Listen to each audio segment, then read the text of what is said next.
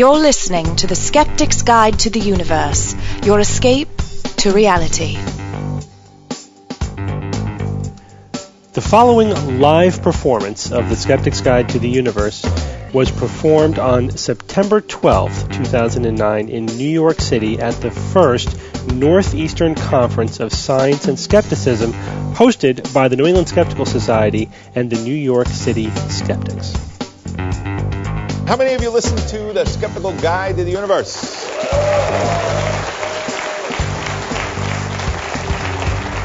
Well, I'm not surprised at that because they claim 65,000 weekly listeners of the podcast. They are the leading skeptical podcast out there, and over 10 million downloads since 2005.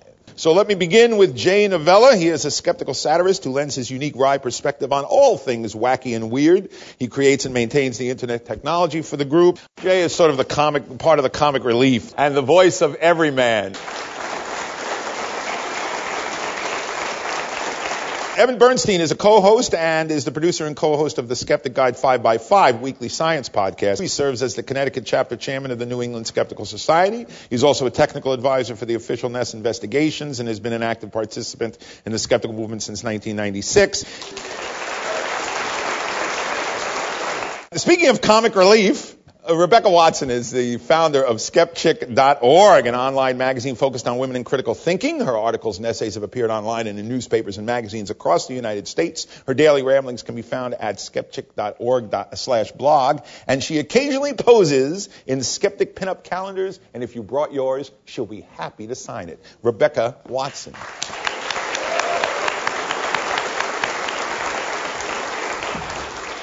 Bob Novella is co-founder and vice president of the New England Skeptical Society. He's written numerous articles that are widely published in the skeptical literature and has a special interest in physics and astronomy, their abuse by pseudoscientists, and methods of self-deception. Please welcome Bob Novella.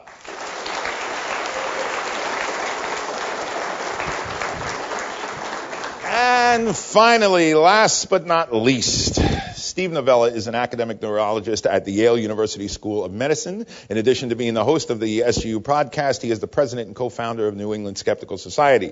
He's also the author of Neurological Blog, a popular science blog that covers news and issues in neuroscience. And that was just last week's episode. Dr. Novella also contributes every Sunday to the Rogues Gallery, the official blog of SGU, every Monday in Skeptic Blog, and every Wednesday to Science-Based Medicine, a blog dedicated to issues of science and medicine. Please welcome the lead host of SGU, Steve Novella. Skeptics Guide to the Universe. Well, thank you everyone for coming. We love holding live shows. It's great to see a nice full audience. We actually have a special guest who will be joining us as a guest rogue for our live show, Professor Richard Wiseman. Richard, welcome.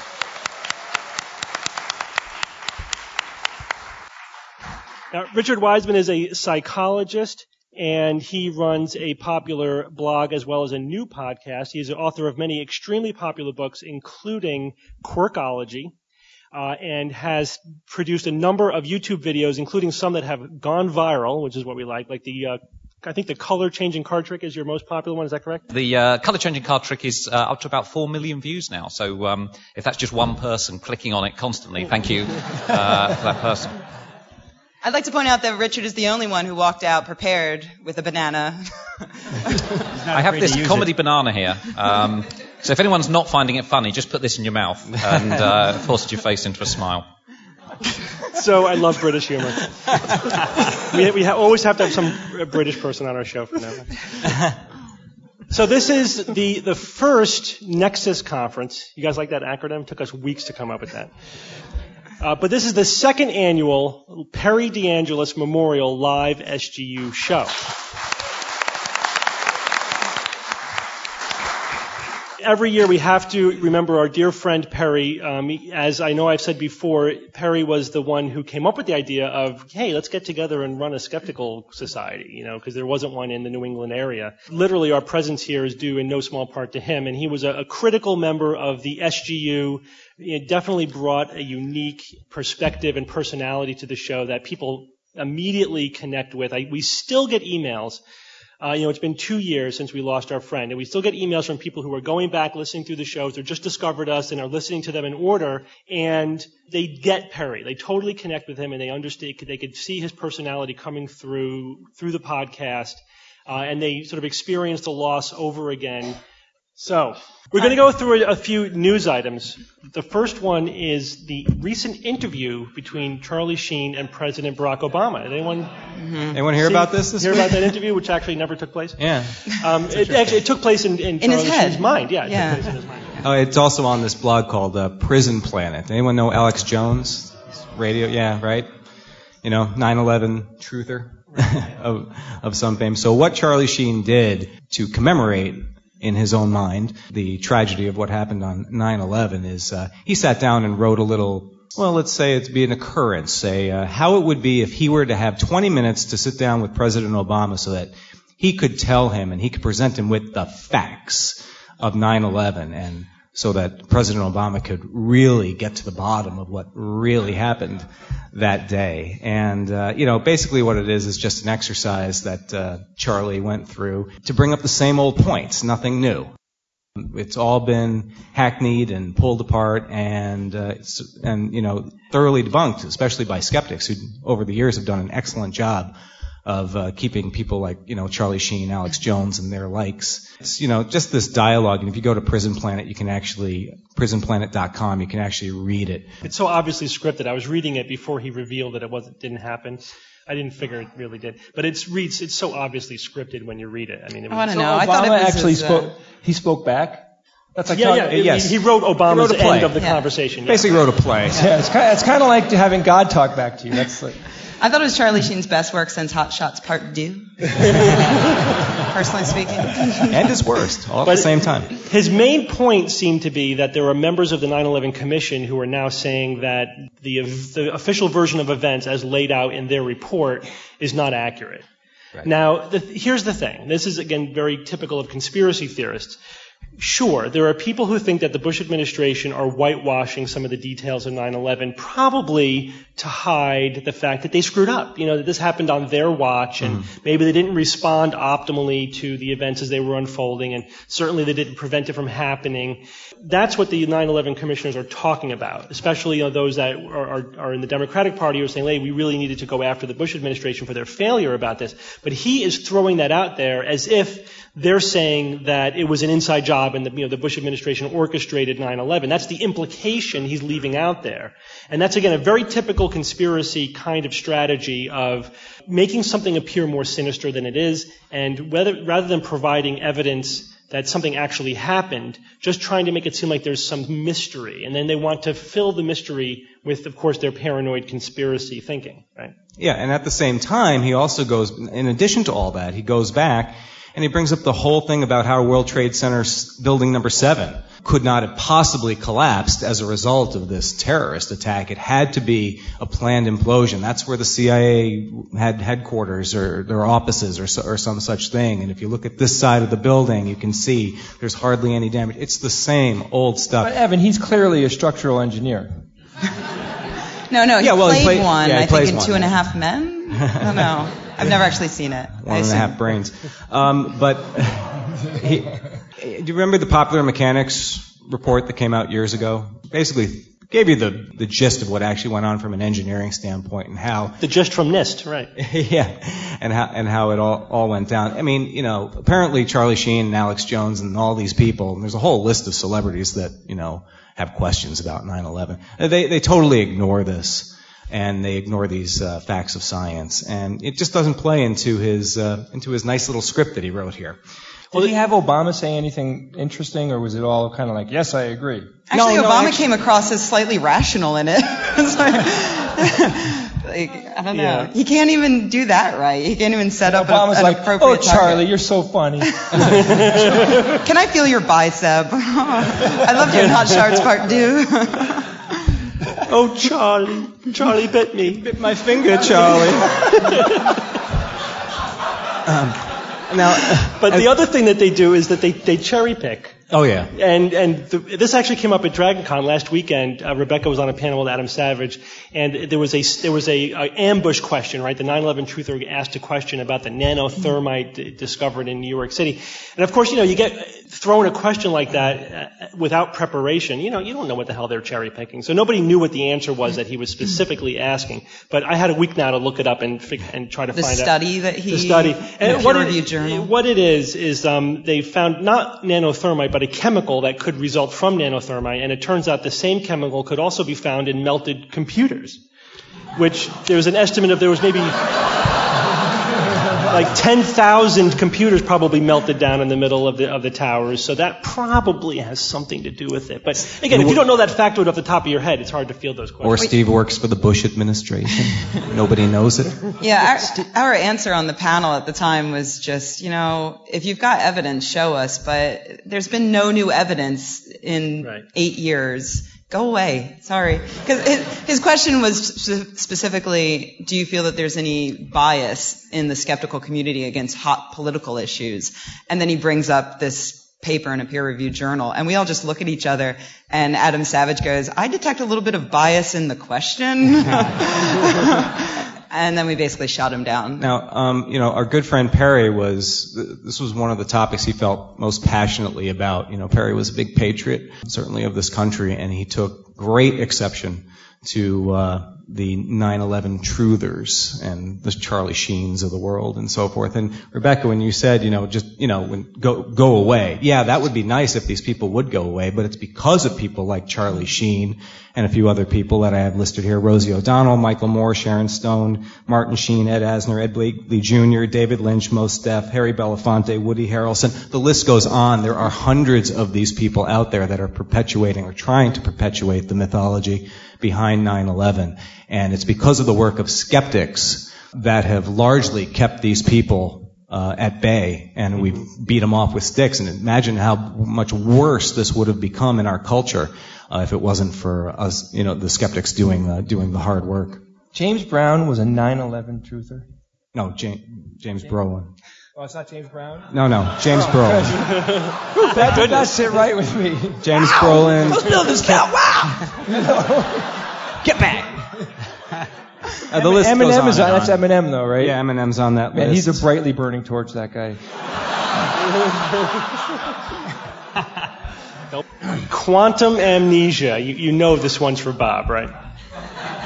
Yeah. It was a very interesting discussion in the Physical Review Letters. A physicist at MIT, Lorenzo Marcone, a nice Italian boy, is saying basically that the arrow of time, that we've all heard of, when you drop a glass, it breaks, or when you have a cup of coffee, it kind of gets cool, it doesn't get warm. He's saying that those events also happen the opposite way. So he said that there are events that happen when coffee will get cool, or a glass will unshatter itself. And he said that he did this to try to resolve this mystery of the arrow of time, which is the idea that at the subatomic level, the law of physics are agnostic to time. The laws of physics can apply going forward or backward in time. They make perfect sense. But when you scale that up to the macro world, it doesn't make sense, because you never see a glass unbreaking or anything like that. So his attempt to try to understand that was to invoke this weird hypothesis that he was coming up with. Now, we've all heard of entropy, the second law of thermodynamics. At the macro world, time has an arrow and things... Bob, when you say time has an arrow, do you mean it's moving in a direction? Right, only one direction. At the macro scale, entropy kind of explains the arrow of time. Basically, like a gas expanding. A gas has so many different disordered states that chances are it's going to be in one of those distorted states instead of an ordered state. So his idea is pretty bizarre. He says that when a human observes something, like say a glass breaking, he says that your memory kind of gets quantumly entangled with this thing, and so you could actually observe it. You see this thing happen, but because of the quantum entanglement, when it gets disentangled, it disappears. So our memories are forming and then they're wiping all day, every day. We're seeing these bizarre things. Now, I don't understand. I'm a psychologist, and so I'm thinking, is he mad? Yeah. That's the word that's going through my head. It's a kind of bizarre hypothesis, and the big problem that I have with it is that I don't know if you're familiar with quantum entanglement. Basically, when particles are entangled, they share something that distance does not cannot get rid of. They could be millions of light years away, and they're still entangled in some way, such that you can't describe one fully without resorting to the other thing. But these are quantum events. These aren't things that really happen in the macro world, because it's called decoherence. So I'm not sure how he can invoke quantum entanglement for the human mind. That's the biggest problem I have with it. The biggest problem I have with it, though, just not to cut you off, is that it seems like a kind of a bizarre solution to a non-problem. You know, when you think about it. So what he's saying is, yes, sure, at the microscopic level, subatomic level, every process is reversible. Anything that can happen can unhappen, right? There's no way, like chemical reactions can go in both directions, energy and matter can transform, everything can happen in both directions. So why does it always seem to only happen in one direction when it comes to entropy? Yeah. It's all statistics. Right, but what I think, it's like there's no reason in physics why every air molecule in this room won't spontaneously go into this cup, right, into this. It can happen. There's nothing in the laws of physics that says it cannot happen. It's just really unlikely. And it's so unlikely that you would have to wait longer than the age of the universe on average, for it to happen. So it essentially doesn't happen. So it's the statistics of enormously large numbers of things, right? You have so many air molecules, the probability of them all deciding to go into the space in this jar at the same time is just infinitesimal. So same thing with entropy, right? There's no reason why a cup of coffee can't spontaneously get warmer than the air that surrounds it. It just doesn't happen, and it's never going to happen, because that would require the same kind of probability as all the air, going into the corner of the room. So it's actually a non-problem when you think about it that way, and his solution just seems really bizarre. Yeah. Like, time's going backwards, so we're forgetting whenever anything that had reverse entropy occurs. Okay, is that testable? Can we do a test? Yeah, if not, then it's useless. Right? Bob just said, though, on the macro level, we're not subject to the physics of the micro level, right? Right. So I just nullified this guy's research. Yeah, perhaps. Although when you deal with quantum mechanics, though, I have to say I don't understand it well enough to confidently say that for reasons of quantum mechanics, it's not possible. It may make perfect mathematical sense, but unless it makes a prediction that's different than the world as we thought it was, it's actually one of those not even wrong, situations where it just doesn't matter. Yeah, if your whole science depends on an event that then goes back in time and gets undone, how do you possibly test that? You can't possibly test that. This guy's going to have trouble if he can form an experiment to test this, because it's such a bizarre experiment. And from what I can tell from research, a lot of physicists aren't buying this from him. One guy, I'll give one quote. This is Hugh Price, and he's the head of the Center of Time at the University of Sydney. Imagine being the Center of Time. It's like Time Bandits or something. Fantastic. Is he Father Time? Is he Doctor Who? Doctor what now? Hugh Price. His name is H-U-W. Has anybody come across? How do you pronounce that? Is it Hugh? H-U-W? How would you pronounce that? Huey? Who? He is Doctor Who. Yeah. So his argument is basically this. He says, I quote, "The proposal to explain the thermodynamic era in terms of the quantum effects of observers has an obvious flaw. He says, it doesn't explain why all observers have the same orientation in time. Why don't some observers remember what we call the future and accumulate information towards what we call the past?" So there's lots of different objections. This is one of them. I have a problem with the whole quantum entanglement thing, So it didn't even solve the problem. It just backed it up a step. It didn't even solve it. Right, he's basically trading one mystery for another mystery. Right. So if he's head of time, how often does he get an email that just says, "What time is it?" And another one goes, "And now?" Why don't we all send him those emails? Or if he changes the time on his computer, the time on my computer changes. Yeah, that would, yes. He has an auto reply set, so that's awesome. He's good. So just tying this in with the previous story briefly, are you saying the reverse time thing, that's potentially the Twin Towers could go back up? Yeah. But maybe it already did, but we just forgot. Yeah. I would have remembered that. I would have. Yeah. Or if it does, you have to just wait a few trillion years, and it might happen. But the weird thing is Charlie Sheen would still be wrong. Rebecca, we all love you very much. Aw, I love you too, Jim. I have to sit between these guys. So Hulda Clark passed away a few weeks ago, early in September. She is, or was, I get to say was now, she was probably one of the biggest and most dangerous quacks in the history of the world. Seriously, this woman is personally responsible for the deaths of at least hundreds of people. In all due humility, she came out with a book, The Cure for All Cancers. Oh. There it is. Right.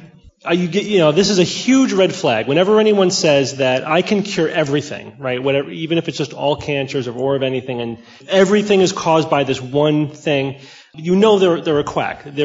Because that's just not the way our biological systems in medicine works. There are many, many different types of things that cause disease and dysfunction and disorders. So there's never any one cause for anything. Didn't you get an email from somebody saying that modern Western doctors kind of like overstate the efficacy of their practice? Yes. And then of course she was supporting a book that says The Cure for All Cancers. Talk about an overstatement. Yeah, we oversell our treatments, but she has the cure for all cancers. But actually, it gets better than that, because the sequel to that book was The Cure for All Diseases. I mean, forget cancer, she can cure everything. It has many case histories, though. Oh, yeah, that's true. Many. She has several case histories. And she has had a bizarre theory that the liver fluke, an infection by this liver fluke, is what was causing all disease. That I guess our bodies would function perfectly were it not for this one little liver fluke that was causing all of disease.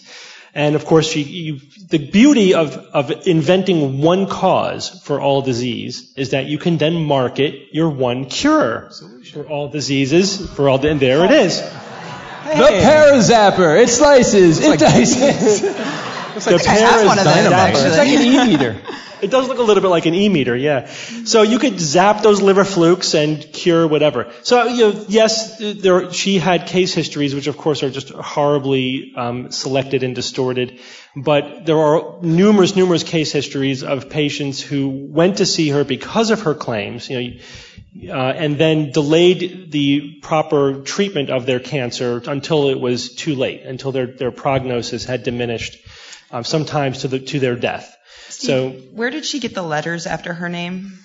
It's a PhD and ND. Well, ND is not a doctor. Not a doctor, yeah. Right. I'm a doctor, not a doctor. It's naturopathic doctor, not a doctor. Pretty much the same thing. They build up a group of followers, and then those followers go to bat for them whenever the authorities decide to crack down.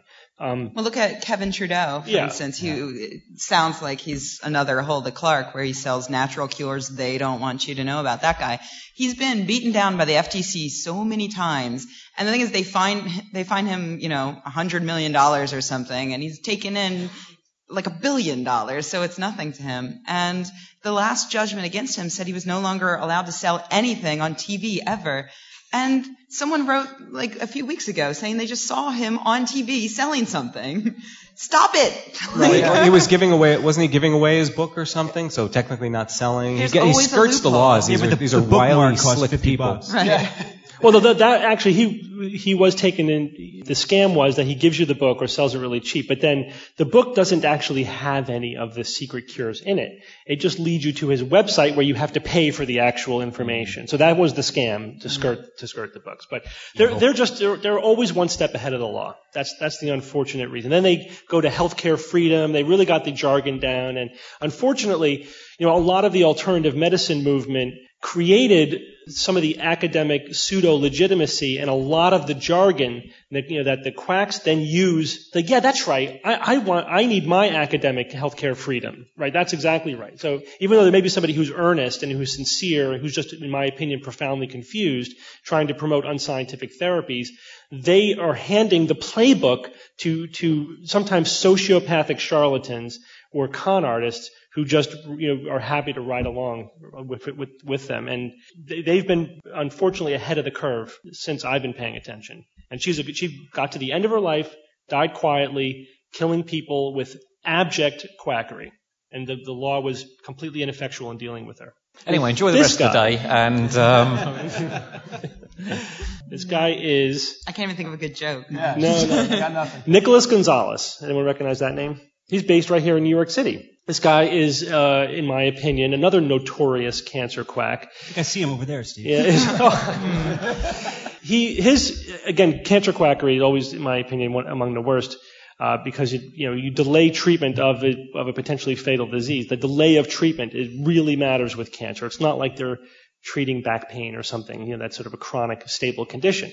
So he got it into his head that, well, actually he learned of this nutritional therapy program from others who had done it before him, but added his own wrinkle, this proteolytic enzyme therapy, right? So he adds coffee enemas and like 200 different, vitamins a day, papaya juice, and then pancreatic, proteolytic enzymes.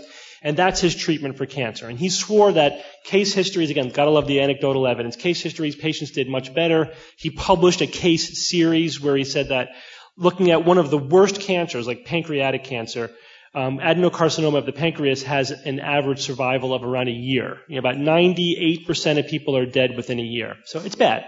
And that's even with current therapy. He was claiming on average a 17-month survival, but with many people surviving 3, 4, 5 or more years. An incredible claim, if true, would revolutionize the treatment of pancreatic cancer. But, the problem was that, real scientists didn't buy it because there was no plausibility to his claim. He didn't document his cases in a way that was compelling or that met, any kind of standards. And for a long time, there was no study that was either prospective or controlled. There was some animal data, but it was mixed. In one study, the rats survived a little bit longer. Another one, they actually did far worse. So this is a good example to review, what are the ethics of human research, right? If you're going to subject people to research, there are certain ethical standards that you have to abide by. One is that you've done everything you can in the lab and with animals to be reasonably sure that there's at least a good chance that patients are going to benefit more than they're going to be harmed by your therapy. And then you can do research to see if that's in fact the case. He hadn't even really gotten up to that point. But under pressure from people like Tom Harkin, some senators who are very woo-friendly, as we say, the NIH was pressured to fund a study looking at pancreatic adenocarcinoma, comparing the Gonzalez treatment to standard therapy. This study took years to complete, and in fact, the study was completed 4 years ago, and the data is just now being made public, which is a complete scandal. They sat on the results of this study for 4 years. Now, this is the paper that was just published, and here are the results. So I'll give you the skinny. The median survival for people who were treated with standard therapy was 14 months. Treated with the Gonzalez therapy, 4.3 months. And they had a lower quality of life. Yeah, the cherry on top to me is that these quack cures, there aren't even nice. It's like, not only am I going to kill you sooner, but I'm going to make it as painful as possible. Let's do coffee enemas. Right. No. And there's some morphine in there. Right. Yeah, you spend your whole day making your meals and eating your pills. I mean, it really consumes what is now your abbreviated life, and it ruins your quality of life. How do you run a study like that? Because presumably people aren't randomly assigned to those groups, are they? Well, normally you would randomly assign them. Yeah. However, they tried to randomly assign them in this study, and this is the primary weakness of the study, is that too many people refused to be randomized to standard therapy. They wanted the Gonzalez treatment. The people who were attracted to this study. So they had to self-select. But then they said, all right, let's at least make sure that the two groups are comparable in every way possible. So normally you achieve that through randomization, but they said, okay, well, at least make sure that they're at the same stage, that they're the same, age, and that they're whatever, that all the variables that we know to check for are comparable. So it was a good study, and the results, first of all, the results are dramatic. Right? This is you're not parsing 14 versus 13. 14 versus 4.3 months. Almost triple the survival in the standard therapy group. You can't say that this was because the people who were self-selecting for Gonzalez were sicker. In fact, the concern at the beginning of the trial that it was the other way around, that people who were selecting for it may have had an advantage. And he was saying that too. The other that's wonderful is that he set himself up. He said if my therapy would have to be about 3 times as effective as standard therapy to really show a dramatic effect. And, that the problem with non-randomization is there might be a selection bias in favor of his therapy. And now it's the exact opposite in that it was 3 times for their standard therapy. So he's done. I mean, this is a fatal, if this were a mainstream therapy not being promoted by a quack, it would be over. It would become unethical tomorrow to do this. But imagine, I still am trying to wrap my mind around the fact that they sat on this data for 4 years while he's happily promoting his therapy. He's still promoting it. Go to his website. There's no hint of this data, of this study. He's still promoting his anecdotal evidence. I went to the National Cancer Institute. They have a kind of a mealy-mouthed, treatment of him. They should have updated their website yesterday with this information. There are still people dying, losing, you lose 10 months of life, and which is precious. I mean, if you have a year to live, losing that amount of time matters. And also that those last 4 months that you have are spent, cramming in nutritional supplements and getting enemas and cooking special meals. Why do they think that this therapy is going to work over conventional medicine? Why do they flock to it? What's the allure? Well, it's possible that they're gullible fools. No, I mean, it's true. I'm sure if that maybe they've had friends who've had very bad experiences with mainstream medicine. I mean, I suspect that the mainstream group there probably don't have a good time either. And so they're thinking, well, maybe there is something to it. And also, I think people tend to be persuaded by case histories, the sort of thing that I suspect he's presenting on the website and in the book and so on, because, these are numbers, and numbers aren't very persuasive, but an individual going, oh, will it work for me? That can sway desperate people. So it's like the anecdotes that speak louder than statistics. Yeah, I mean, we know that. I mean, or the work on if you want to get people to give to charities, don't tell them about thousands and millions of dying people. Just present one dying child, and you get about 10 times as many donations. Yeah. It's exactly the same here. We don't like numbers. Well, we do, but most people don't like numbers. Yeah. About 50% don't. I don't like that. I don't know if this goes against staying in line with science, but maybe we should have more anecdotes with conventional therapy. Well, we do try to present the case histories of the woman who went for this therapy and then, or same thing with Hulda Clark, and then her breast cancer was curable, now it's not curable, and she dies of that. So we do have the cautionary tales, the scary tales. But for whatever reason, they're just not as compelling. And I think that our experience is that people are lured more with the false hope. And there is, and Richard, you back me up on this if you agree, from what my reading, that there are psychological experiments that show that people are more concerned or more fearful of missing out on a benefit than they are on losing something they already have. That's why we play the lottery. We don't want to miss out on the opportunity to win. That's what these people present. The false hope they present is the lottery. It's the false hope to win rather than you may lose a few months of your life. But they're not as concerned about that but what if I could be cured by this? I can't miss out on the opportunity to be cured. And that, I think, in the end, is really what sucks them in.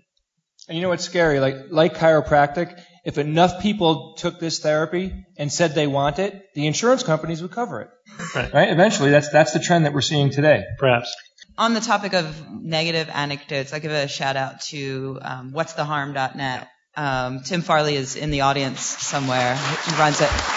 And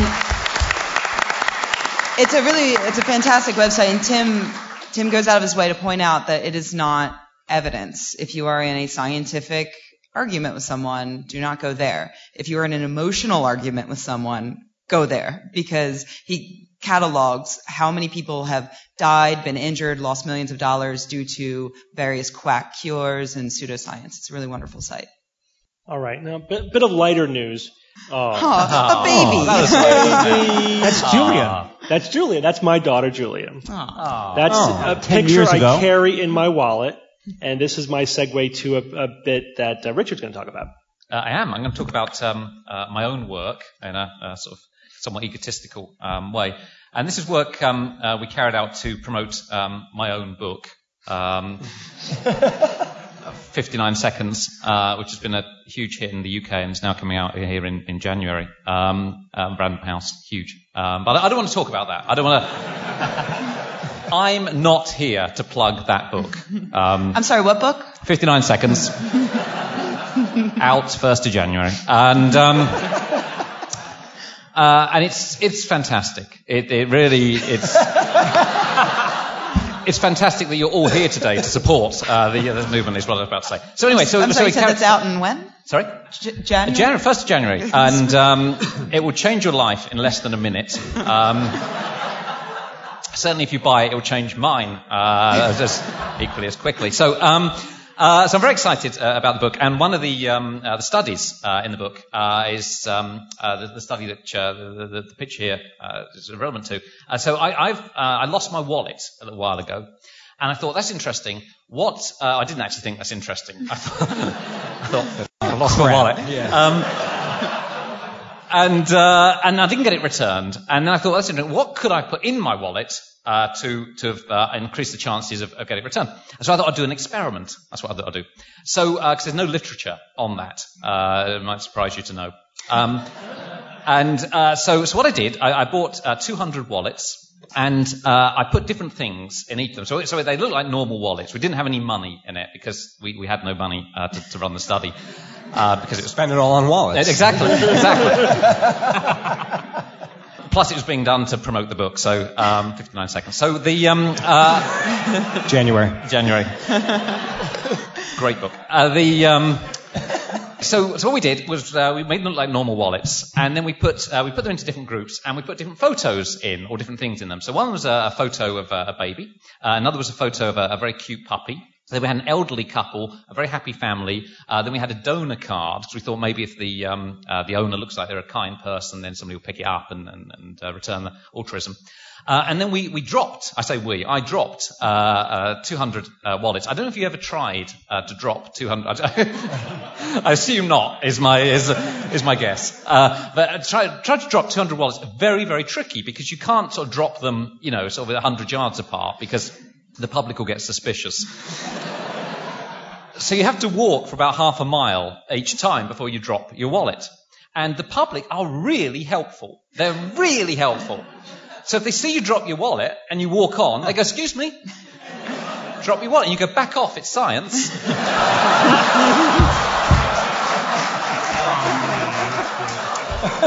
They look at you like you're a bit odd.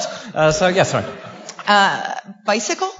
No, it wouldn't fit in the wallet. It was, but it's a good thought. Yes, with the address, because then they could bring it back on the bike.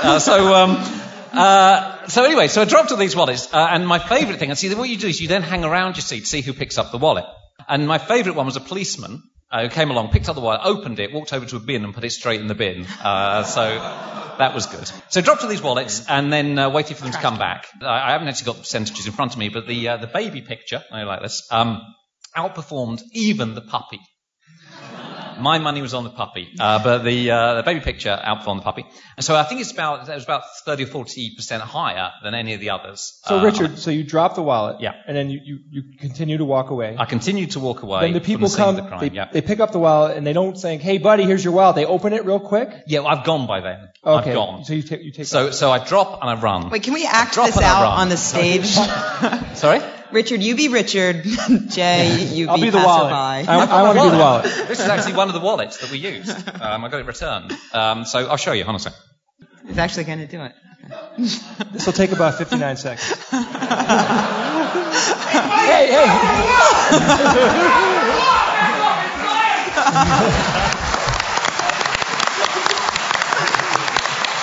Good.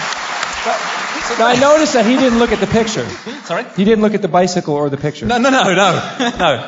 So that's what we did. We did that 200 times. And so I came back. It was very exciting. And then we found it. So now, I don't have any kids, but I've got a picture of a baby in my wallet. So the reason for this is because I was being interviewed by journalists about the study. I thought, I know what they're going to say. They're going to say, have you got a picture of a baby in your wallet? And if I haven't, it looks bad. So I put a picture of a baby in my wallet. So here's the story, which is you're probably going to cut out, I suspect, for the podcast. We're going to cut all of this out. Yeah. Quite rightly so. 59 seconds. So yes, out in January. And so the BBC phoned me up and they said, will you come in and talk about the wallet study on Breakfast News? So I said, that's fine.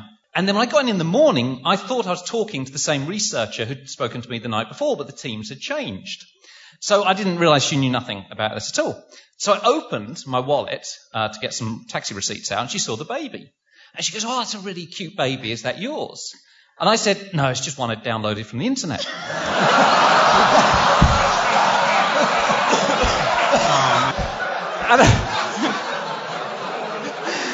I have never seen a look on a woman's face in her mind, she just kind of encountered, pedo and proud of it. So then I had to sort of backtrack. Oh, no, it's the item. Oh, dear. So it was a much shorter item than I anticipated. But that's what I did. So if you do want it returned, then put a baby in it, and it will definitely get returned. I have a question actually about the donor card. Yeah. What was the organization? Because I'm thinking if it was like NAMBLA or something, that could have affected it. Speaking of pedos, I know. I can't remember which it was now. I think it was it was a donation to charity card. That's what it is. But that one, I think it was the third developing world charity card. That one actually bombed. You're better off not putting anything in your wallet than that. That was worse than the control group. Well, I never give to charity, so it's not a problem. Yeah, I'm assuming. Yeah. Male or female baby, doesn't matter. Did you go into that detail? We didn't. I mean, we were 200 wallets because we needed enough sort of statistical power. We only had the sort of 6 groups in it. But you could actually go into quite a lot of detail. Yeah, what's the peak age? Is 6 months, you think? Where's the peak cuteness? That's right, yes. There must be something. There's got to be a sweet spot on it, yeah. I thought that's where it was, right? But we were thinking that there probably would be a sex difference if we put a very attractive woman, very attractive guy, because then I think they're going to meet that person and so on. Then they get me.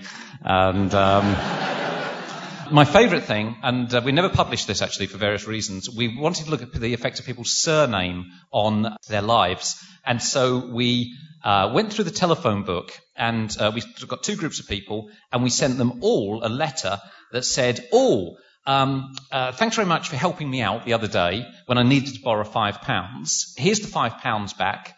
I kind of trawled through the telephone directory, so I hope I've got the right person. So basically the idea was you'd get this letter and you'd think, well, actually, I didn't help you out the other day, but here's a £5 note. And the question is, do you return that £5 or do you hold on to it? And I had 2 groups of people. One was the surname was always Angel, and the other was the surname Crook.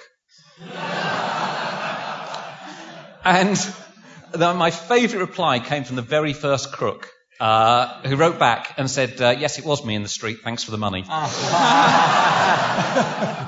So I want to talk about this very briefly, actually. Rebecca didn't want to talk about it at all. But it's boring.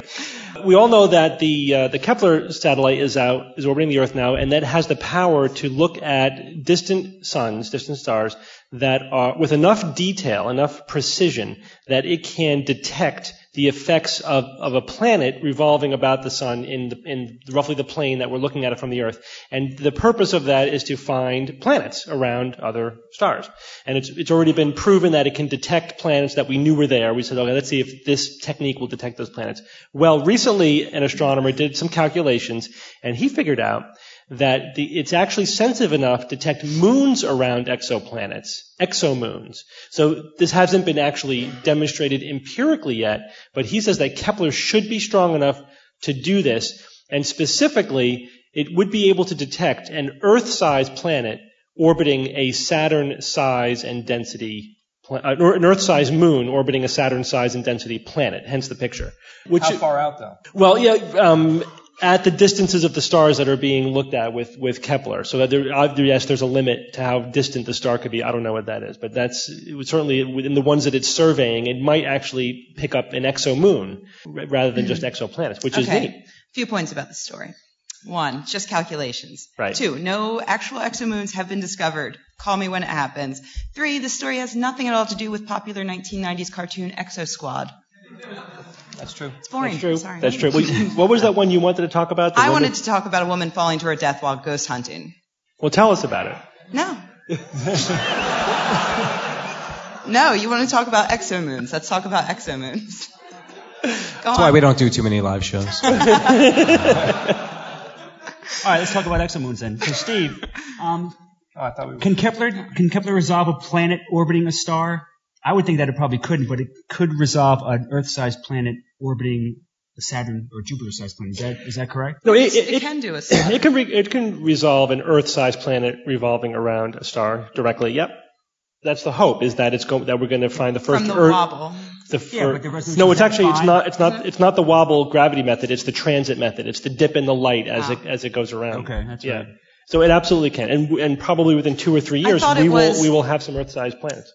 I thought it was to detect a planet, it's from the wobble or the change in light, but to detect a moon, it's so small they can only do it by the change of light.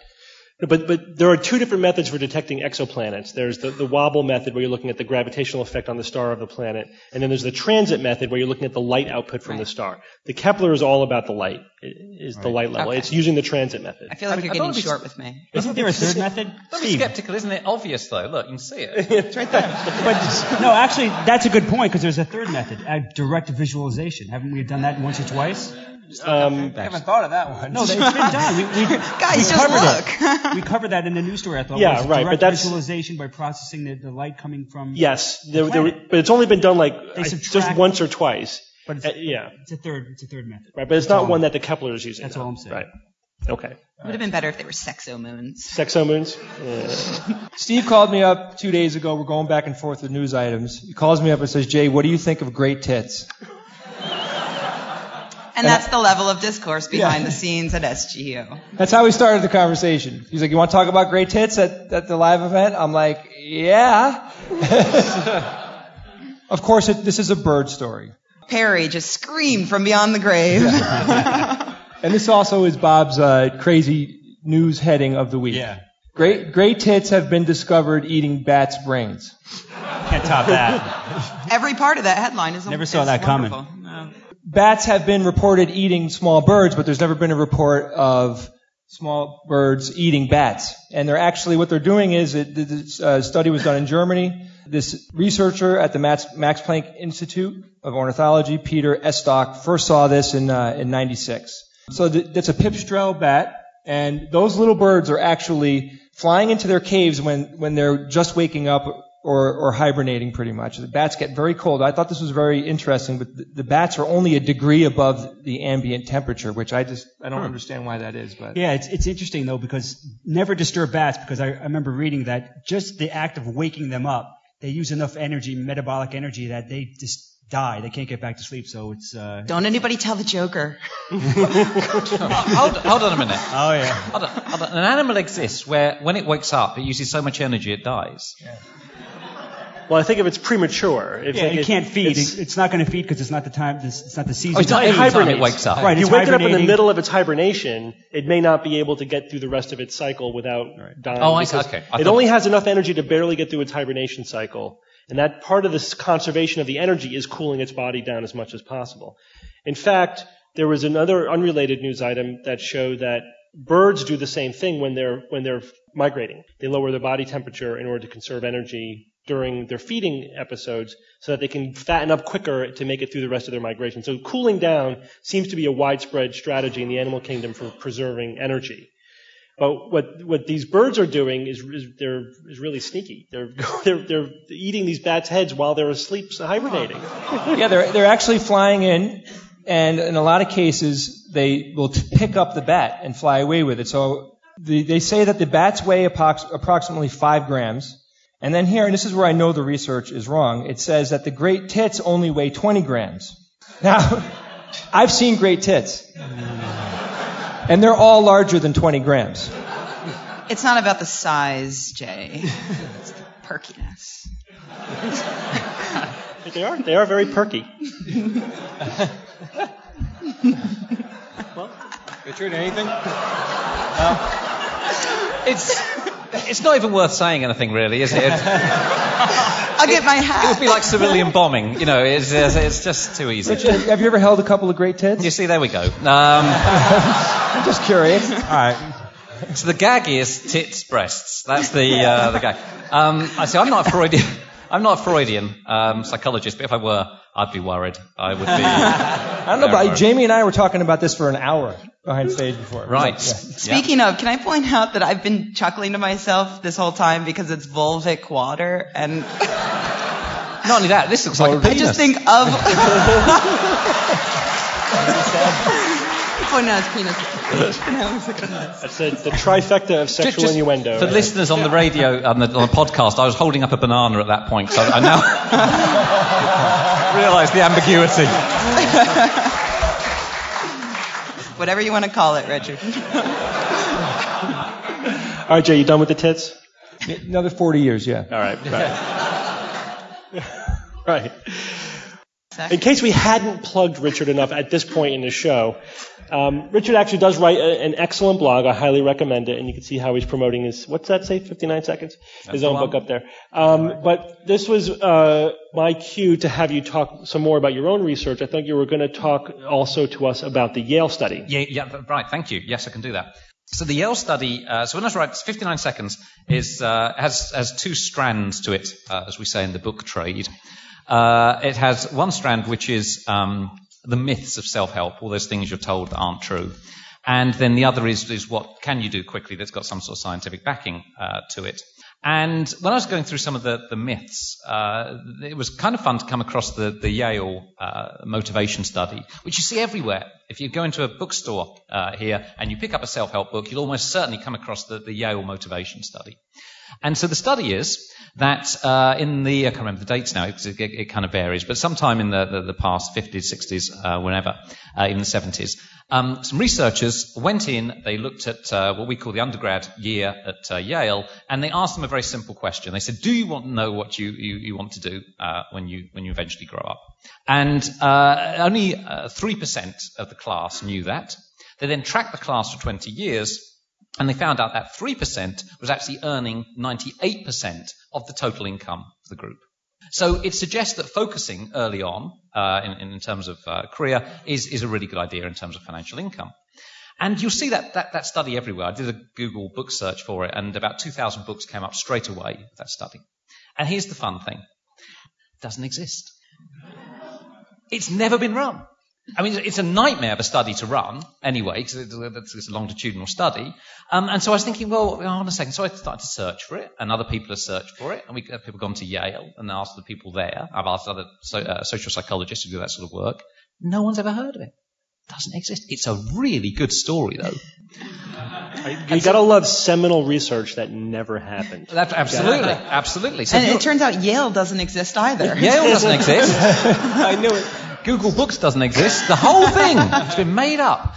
So if you're a motivational speaker and you want to get people really fired up, you can come out with these sorts of stats. And so this is why I think skepticism is so important. I mean, what amazes me about the self-help industry is it's just completely unregulated. So people are going over to those bookstores. They've got some sort of problem in their lives. It might be a serious problem. It might just be they're not very content and so on. And they're picking up books with advice in, but there's no scientific background. It's simply a practitioner going, well, this is a good idea. And some of them contain studies which don't even exist. And so my stuff is about trying to get some science into the self-help. But next time you hear the Yale study, it's sometimes referred to as from Harvard as well. Which does exist. That does exist. That one does. Then you can just point to the person and go, you idiot. You ignorant slut. You idiot. And people like you make me sick. That's what you should say.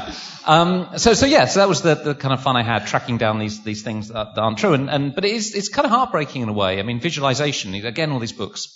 You know what we need? We need a self-help book that actually is based on the literature. Precisely. Exactly. But who's well, you could call that? It like 1 minute or a minute and 12 seconds. The 59 seconds thing is perhaps a slight overstatement, but what can you do? I mean, visualizing your perfect self. You know, you see that in all these self-help books. Go out and visualize. You want to achieve. Visualize your perfect self. Study after study after study shows, if you're in terms of motivation, an appalling thing to do. Because you visualize yourself doing well, the first setback comes along, and that's it. You just kind of give up. So if you want to achieve, you should visualize process, visualize what you need to do to achieve, not you achieving. Now, psychologists have known that for sort of 20 years. It's not in the public domain at all. And so part of my passion, which is also behind the blog and so on, is getting that stuff out there because it's relevant to people's lives, and that's why we do the sort of science that I do and other psychologists do. It's about getting it, saying, this is what we found out, this stuff does actually work, let's get it into people's lives. So that's my kind of passion with this. So Richard, people are visualizing themselves at the height of their goal. I've obtained, like they're maxing out in their expensive house and all that stuff. Yeah, so advice to students sometimes is imagine yourself being awarded an A grade for an essay. Or if you want to improve your career, imagine yourself top of the corporate ladder. Or if you want to date a beautiful woman, then imagine yourself walking out on that thing. All of them, appalling things to do in terms of motivation. It will cheer you up, And of course, that's the basis of The Secret, which is one of my own personal pet peeves. So I'm really hoping that part of your book tour includes going on Oprah, so you can tell her, you are an idiot. Or you make me sick. Yeah, you can imagine me on Oprah doing that, can't you? Versus sitting there going, well, it might have something to it, but moving on to my book. Richard, have you heard about... I've read quite a bit about visualizing doing some type of athletic skill like skiing or whatever, and there was some Olympian that did that when he was injured, and that actually did fire the same neurons. Oh yeah, I mean, visualizing the process, whatever it is you need to do to get there, is a good idea. There's no doubt about that. Lots of studies have shown that. And that's a relatively fine-grained distinction that psychologists have known about. But again, the public are just being badly served by this stuff. I always find it interesting when there's such a huge disconnect between the literature and what's actually happening in the real world. In fact, just the other day, I was having a conversation with some of my colleagues at Yale, that fictitious institution that I work at. And it was about how to best teach the medical students about evidence-based medicine. And what struck me and what we talked about is that our discussion was actually completely divorced from all of the evidence of how to teach and how to successfully, we were arguing about how long the lecture should be and how, and it came down to the fact that a lot of the lecturers, a lot of the professors who lecture want to lecture the way they want to lecture and not be informed by the evidence which shows, how to optimally teach people information and how they're going to absorb the information. And what we really need is like a working group to actually do what you did with your book, comb through the literature and come up with the recommendations that this is what will optimize information transfer, to those students. But here, even at Yale, where we're talking about how to teach evidence-based medicine, we were not taking an evidence-based teaching approach. Yeah, it's one of my sort of things about skepticism is that we're very keen on explanations, and in fact, the mind is very keen on mystery. So it's a huge motivator not to know something. It really gets on our nerves. So a couple of days ago in the UK, Derren Brown's a mentalist and magician, said he's going to predict the national lottery and appeared to do that on television. Didn't give the solution. And everyone's a huge debate about how that's now actually happened. And so, of course, the mystery mongers, they've got it made because they just go, look at this anomaly, and we're not quite certain of the explanation. People love that. I think in skepticism, we often say, here's the explanation, and that just closes it straight down for people. And so part of the teaching thing, I think, can be to say, actually, here's something here. We're not going to tell you the solution to this. Go out and find it yourself. Right. And it really annoys people. And that's quite good as well, just in general. Annoying people. Did Derren Brown say he was going to predict the lottery? He predicted that he would predict the lottery. And didn't he explain correct, it, yes. though? Yeah. Didn't he explain it the next day? He gave an explanation. Yes, that's right, yes. Well, there's some debate about whether that was the correct explanation. I watched it on YouTube, and what I was looking for immediately was, did he reveal the numbers before they were shown or after? And he said that by law, I'm not allowed to show the numbers before they're revealed by the Lottery Commission. Like, there you go. He didn't actually reveal the numbers that he picked. I don't know what he did to make it seem like he did that, but so there you go. But also what's quite funny is that there's someone who says, I can predict the lottery, and you think, okay, go on TV and do it, versus buy a ticket. Right. He's got plenty of money. He doesn't need your dirty lottery money. Right. Well, speaking of annoying people... It's time for Science or Fiction.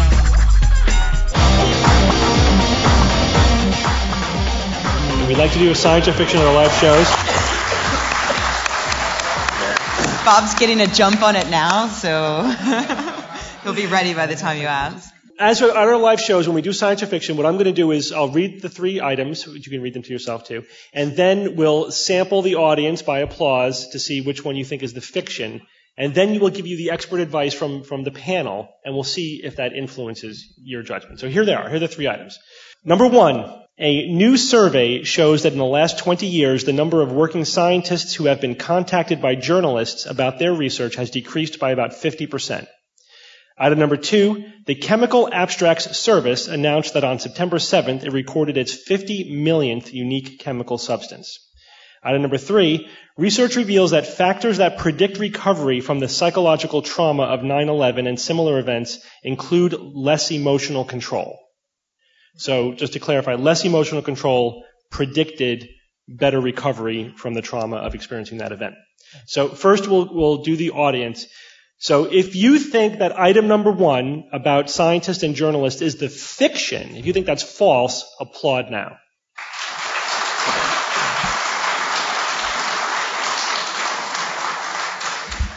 Okay. If you think that number 2 about the chemical abstract service and the 50 millionth unique chemical substance is the fiction, applaud now. And item number 3, if you think that less emotional control predicts good recovery from psychological trauma, applaud now.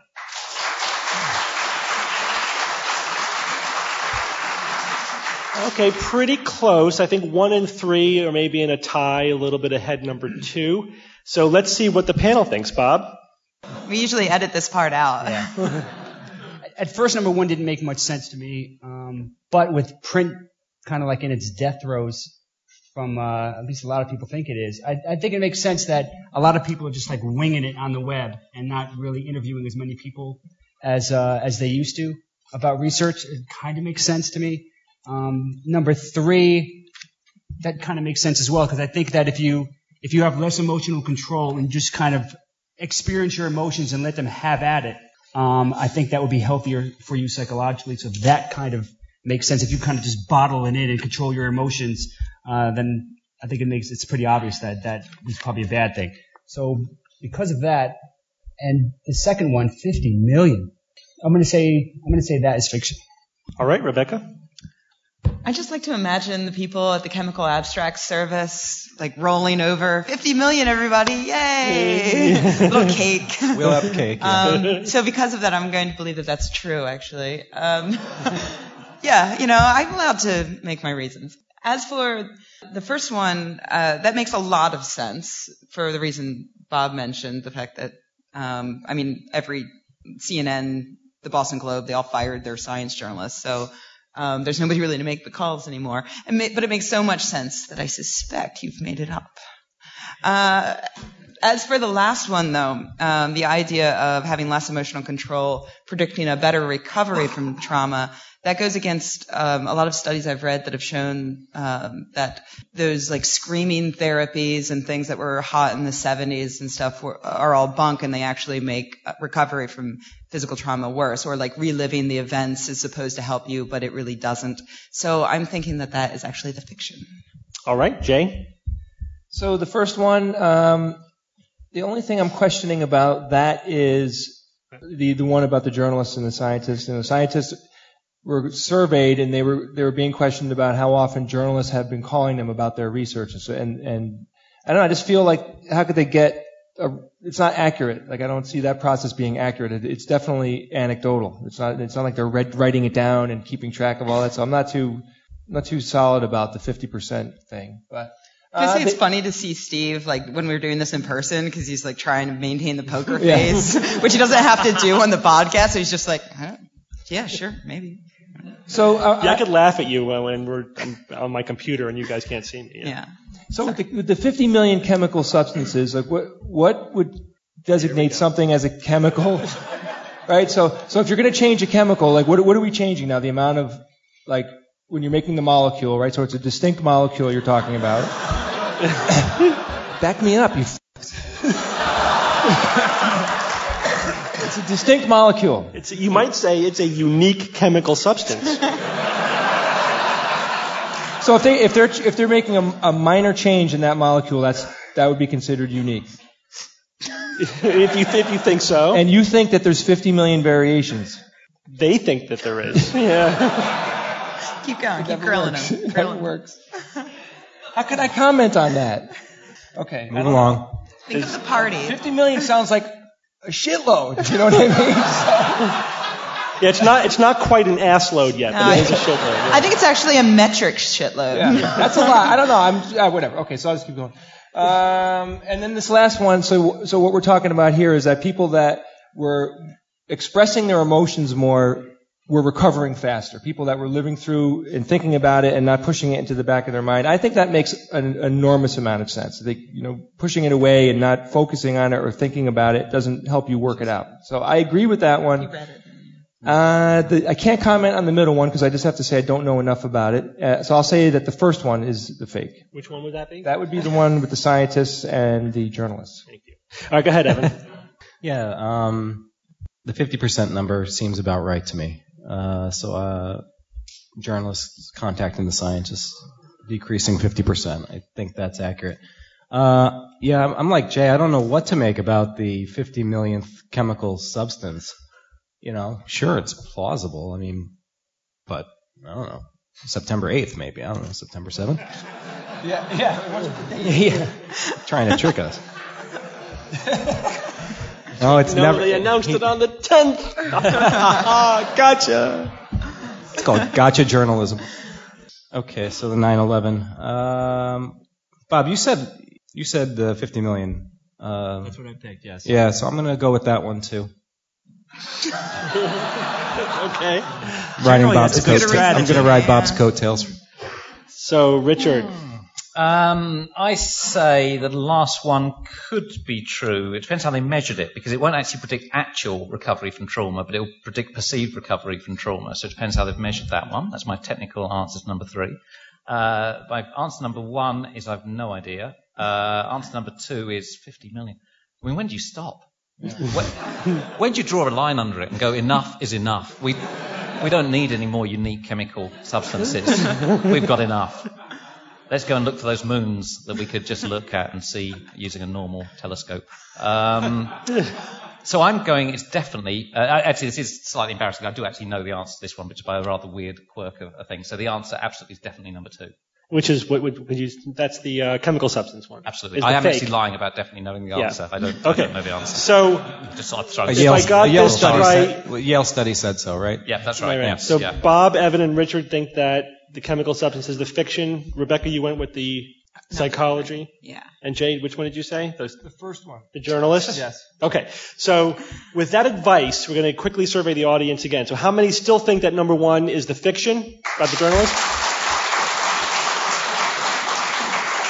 And how many think that the chemical substances is the fiction? Changed a lot of minds. And how many think that the psychological trauma is the fiction? That was right across the board. You sheeple. Dead even. So that evened it up. The panel definitely convinced you that the million substance Why is don't you have them raise fiction. their hands? Maybe we can get it later. Because it's a Because podcast. it's a podcast. Yeah, right. We could tell. An audio podcast. All right. And this is what they do in front of you guys. You see what it's like.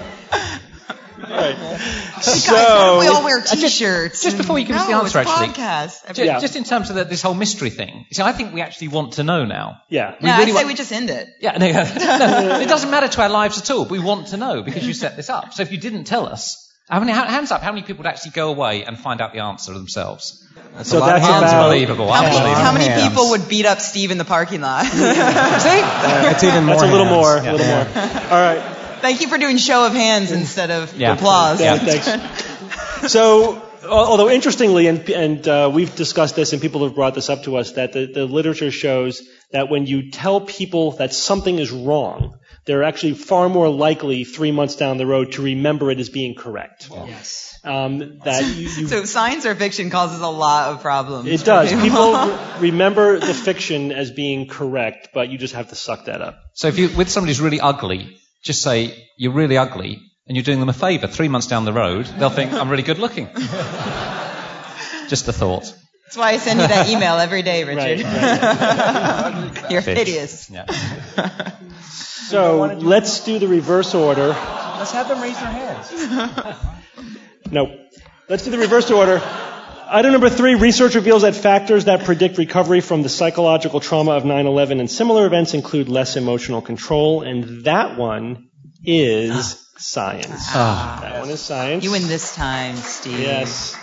There were other factors, and the fact is that just what I think Jay said, that yes, if you express your emotions and let it out, that is better than holding it in. So locking down those emotions. Although, Rebecca, I think you confused it with another factor, and that is if you relive the event over and over again, that actually predicted poor recovery. And they were talking about that a lot afterwards, that, playing the jets smashing into the Twin Towers over and over and over again. That was actually a really good way to maximize the psychological trauma of the event.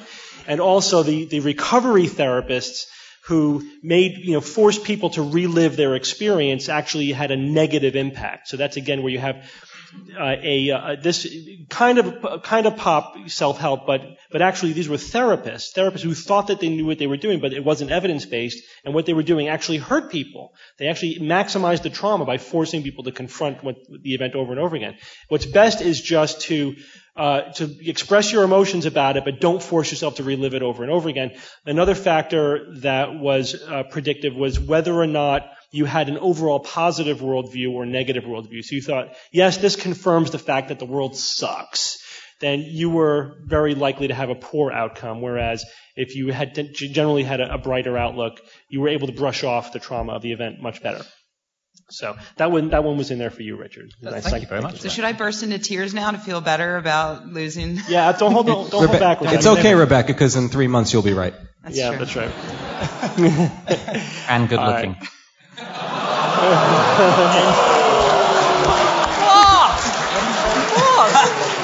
Make a joke. Calm down. You're so lucky I'm going to quantum forget that. It's going to get lost in the edit anyway, so... That's true. After editing, it's going to be all great tits. So if we put a picture of Rebecca in our wallet, we're screwed. What did I ever I'm do saying to nothing. You people? God, you all suck. I hate live podcasts. No negative worldview, Rebecca. Come on, at least when I'm at home, I can hold squatchy and cry silently while you continue. It's true. All right, item number 2. The Chemical Abstracts Service announced that on September 7th they recorded its 50 millionth unique chemical substance. The audience was initially bought this one, but after listening to the expert panel, a lot of you were convinced that this one was the fake, and this one is science.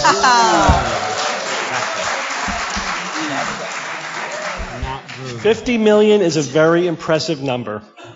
At least one of us wins. Jay, I think you're the only one this week. Yes, he is. I'm the only one that won. Yeah. I don't mean to look shocked, but yes, you were the only one. I've been on an amazing losing streak. I can't believe it. And I was sitting here thinking, if I don't win, at least I don't want all those other suckers to win. So I'm feeling pretty good, actually. So there's not really much to talk about there, except there's a darn lot of unique chemicals out there in the world. Actually, if anyone here ever read or watch The Day the Universe Changed or Connections? Yeah, very good, very good. And I think Burke makes a very good point in there that, discovering new chemical substances has been absolutely critical to our technological advance. I mean, it's the kind of thing that flies under the radar of the press and the public. They don't really talk about it that much. But figuring out a new way to put chemicals together has really transformed our society. And by reading those books or watching the programs that are based on them, you really look, wow, chemistry really has created our modern society. So I'm not actually surprised that so much attention is being paid to cataloging unique chemicals and how much of an impact it's had on us. But the thing when we first talked about it, I was like, well, how do they know? Okay, they can suppose that 50 million chemicals exist, but they're not actually making. Scientists around the world aren't saying we've created. No. These are cataloged. You have to make it. Here it is. It's a unique chemical. It exists. Here's the structure. They've all been created then. Yeah, absolutely. Okay. Yeah, that's amazing. Yeah. Which means, item number 1, a new survey shows that in the last 20 years, the number of working scientists who have been contacted by journalists about their research has decreased by about 50%, is completely fictitious. Good job, Jay. Way to sniff that one out. Because the survey shows that it's actually unchanged. That many, many scientists are being contacted by journalists, and the number has not really changed since about the late 1980s. And the reason I included this in here is because that it runs somewhat counter to our subjective sense that science journalism seems to be getting worse in the media at large. And Rebecca's right, a lot of major papers are shutting down their science departments. A lot of science stories are now being run by generalist journalists through generalist editors, and the quality has been going down. I think my interpretation of this, because I want to rescue my personal view, is that they may be contacting scientists, but still at the end of the day, the quality of the story is not what it used to be. Whatever helps you sleep at night. Right. That's good. But I have no objective data to back that up. That's just my sense. So, good work, Jay, and about a third of the audience. Good work, everybody. Now, I am telling you to understand that there are 1 or 2 microphones set up on the aisles. And this is now the SGU Q&A. The slide confirms it. The slide confirms it, so it's definitely true. So this is the part where you get to ask us questions. Hello, my name is Adam Yakubowski, and I'm just a graduate student. I have a question. If number one is false, and the number of scientists being contacted about the news reports has remained unchanged, why do you get stories like, for example, I think BBC, there was a news report where it said scientists create black hole, and it's like, and the scientists said it's not true, it's really just sort of mathematically similar. Why do you end up getting so many science reports that are so factually There was a great Saturday morning breakfast cereal comic, which if you guys don't read that, it's hilarious and you should, and it was the science news cycle. Do you remember what it was? Yeah, I blogged about it. Yeah, it was, scientist says, in a petri dish, this treatment, may have allowed 20% of these cells to survive longer. These cells, with cancer to survive longer. And then the headline was, scientists cure cancer. And so the scientists complained to the journalist, and then the headline was like, "What scientist assaults journalist?" Or something. And it was it was the scientist said, "No, it doesn't cure it. It just allows us to pursue a cure in the future." And it was, "Scientists discover time travel," and then he goes back, and the scientist just goes, "Fuck you," and he's like, "Scientist sexually assaults journalists." Well, the serious answer is that I think, as we were saying, that as the media is going through this transformation from print to online and trying to find a business model that works, that a lot of science journalists are losing their job, and a lot of science journalism departments are being merged with the general. So I sometimes will see serious science news articles being written by a reporter who 6 months ago was covering the food beat, or was covering the animal shows. Not that there's anything wrong with that, but it's just they're not science journalists, and they don't have the training. And they're also their editor. They're going through a general editor, not a science editor, so there isn't anyone that has the sniff test, right, who could look at the story and say, this is BS, or you totally blew this, or is this really what the scientist said? Do you want to confirm that with him? Or maybe you should check with some other guy and not go with this one crank that you seem to be relying on. So it's just, lazy, sloppy journalism. But there's also a lot of challenges to good journalism. So those challenges are still there, but the resources are dwindling. I think that's probably what we're seeing. But they're still oftentimes contacting the scientists. They're just still not getting the story straight. And you would think, though, that with the internet, they would be able to contact the scientists much easier, too. Yeah, you would think so. But again, it shows they are contacting the scientists. It's still they're just not putting it together. Or they're doing false balance when they really shouldn't be putting things in perspective and context. So there's a lot of problems. Is there a competitive point to be made here? In other words, there's so many more outlets for news that you have to get your news story out faster. Therefore, you probably can't take the time that you maybe could, 10, 20 years ago in trying to get your story out. You got to get it out faster, and that might affect the quality. You would think so, but I don't know if that factor's actually been changing over the last 20 years. It seems like the news cycle was always pretty fast, or at least in recent decades. So I don't know. That's a good question, but I don't have any data. The news cycle has sped up with the internet. Probably. Competing with blogs and all that. But there's also the issue the person who writes the article probably doesn't write the title. The headline, Headline. So, and the person who's writing the headline, their job is to grab your attention. That's their single job. Goal that rewrites history of man. Right. Yeah. Great tits. There you go. Great tits. We need 10 more seconds for Jay to close out the show with a quick quote. This is a quote from Christopher Hitchens. Everybody knows who Christopher is, right? What can be asserted without proof can be dismissed without proof. Christopher Hitchens!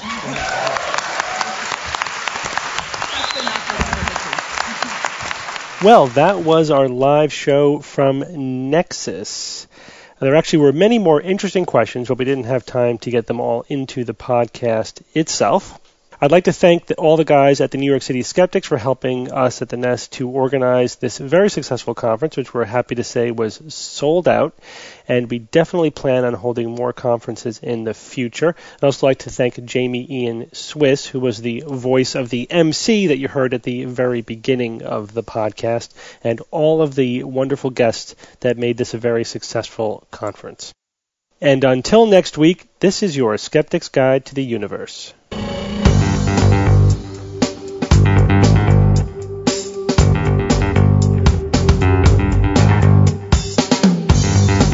The Skeptics Guide to the Universe is produced by the New England Skeptical Society in association with the James Randi Educational Foundation and Skepchick.org.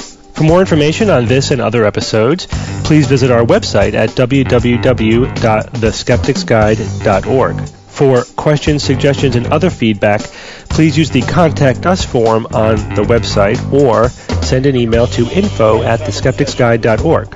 If you enjoyed this episode, then please help us spread the word by voting for us on Dig or leaving us a review on iTunes. You can find links to these sites and others through our homepage. Theorem is produced by Kineto and is used with permission.